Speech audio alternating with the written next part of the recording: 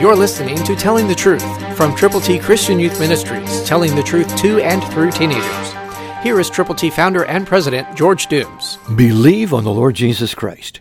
Jesus' earthly ministry multiplied as he called 12 one by one to follow him so he could make them fishers of men. And then it multiplied more. Listen to Mark 6, verses 7 and 8, New King James.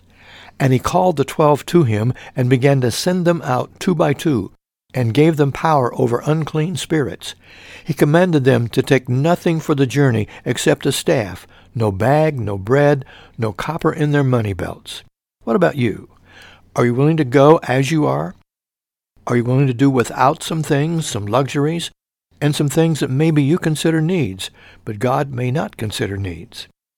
Are you willing to use what you have, starting where you are, and then to go full speed forward for God's glory? People need the Lord. Get a prayer partner, someone who cares about people who don't know Jesus.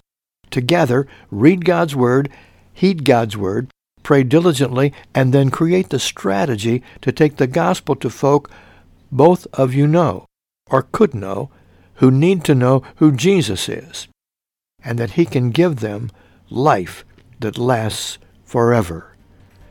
It's a wonderful thing when you read the gospel and when you heed God's word. Will you? Christ through you can change the world.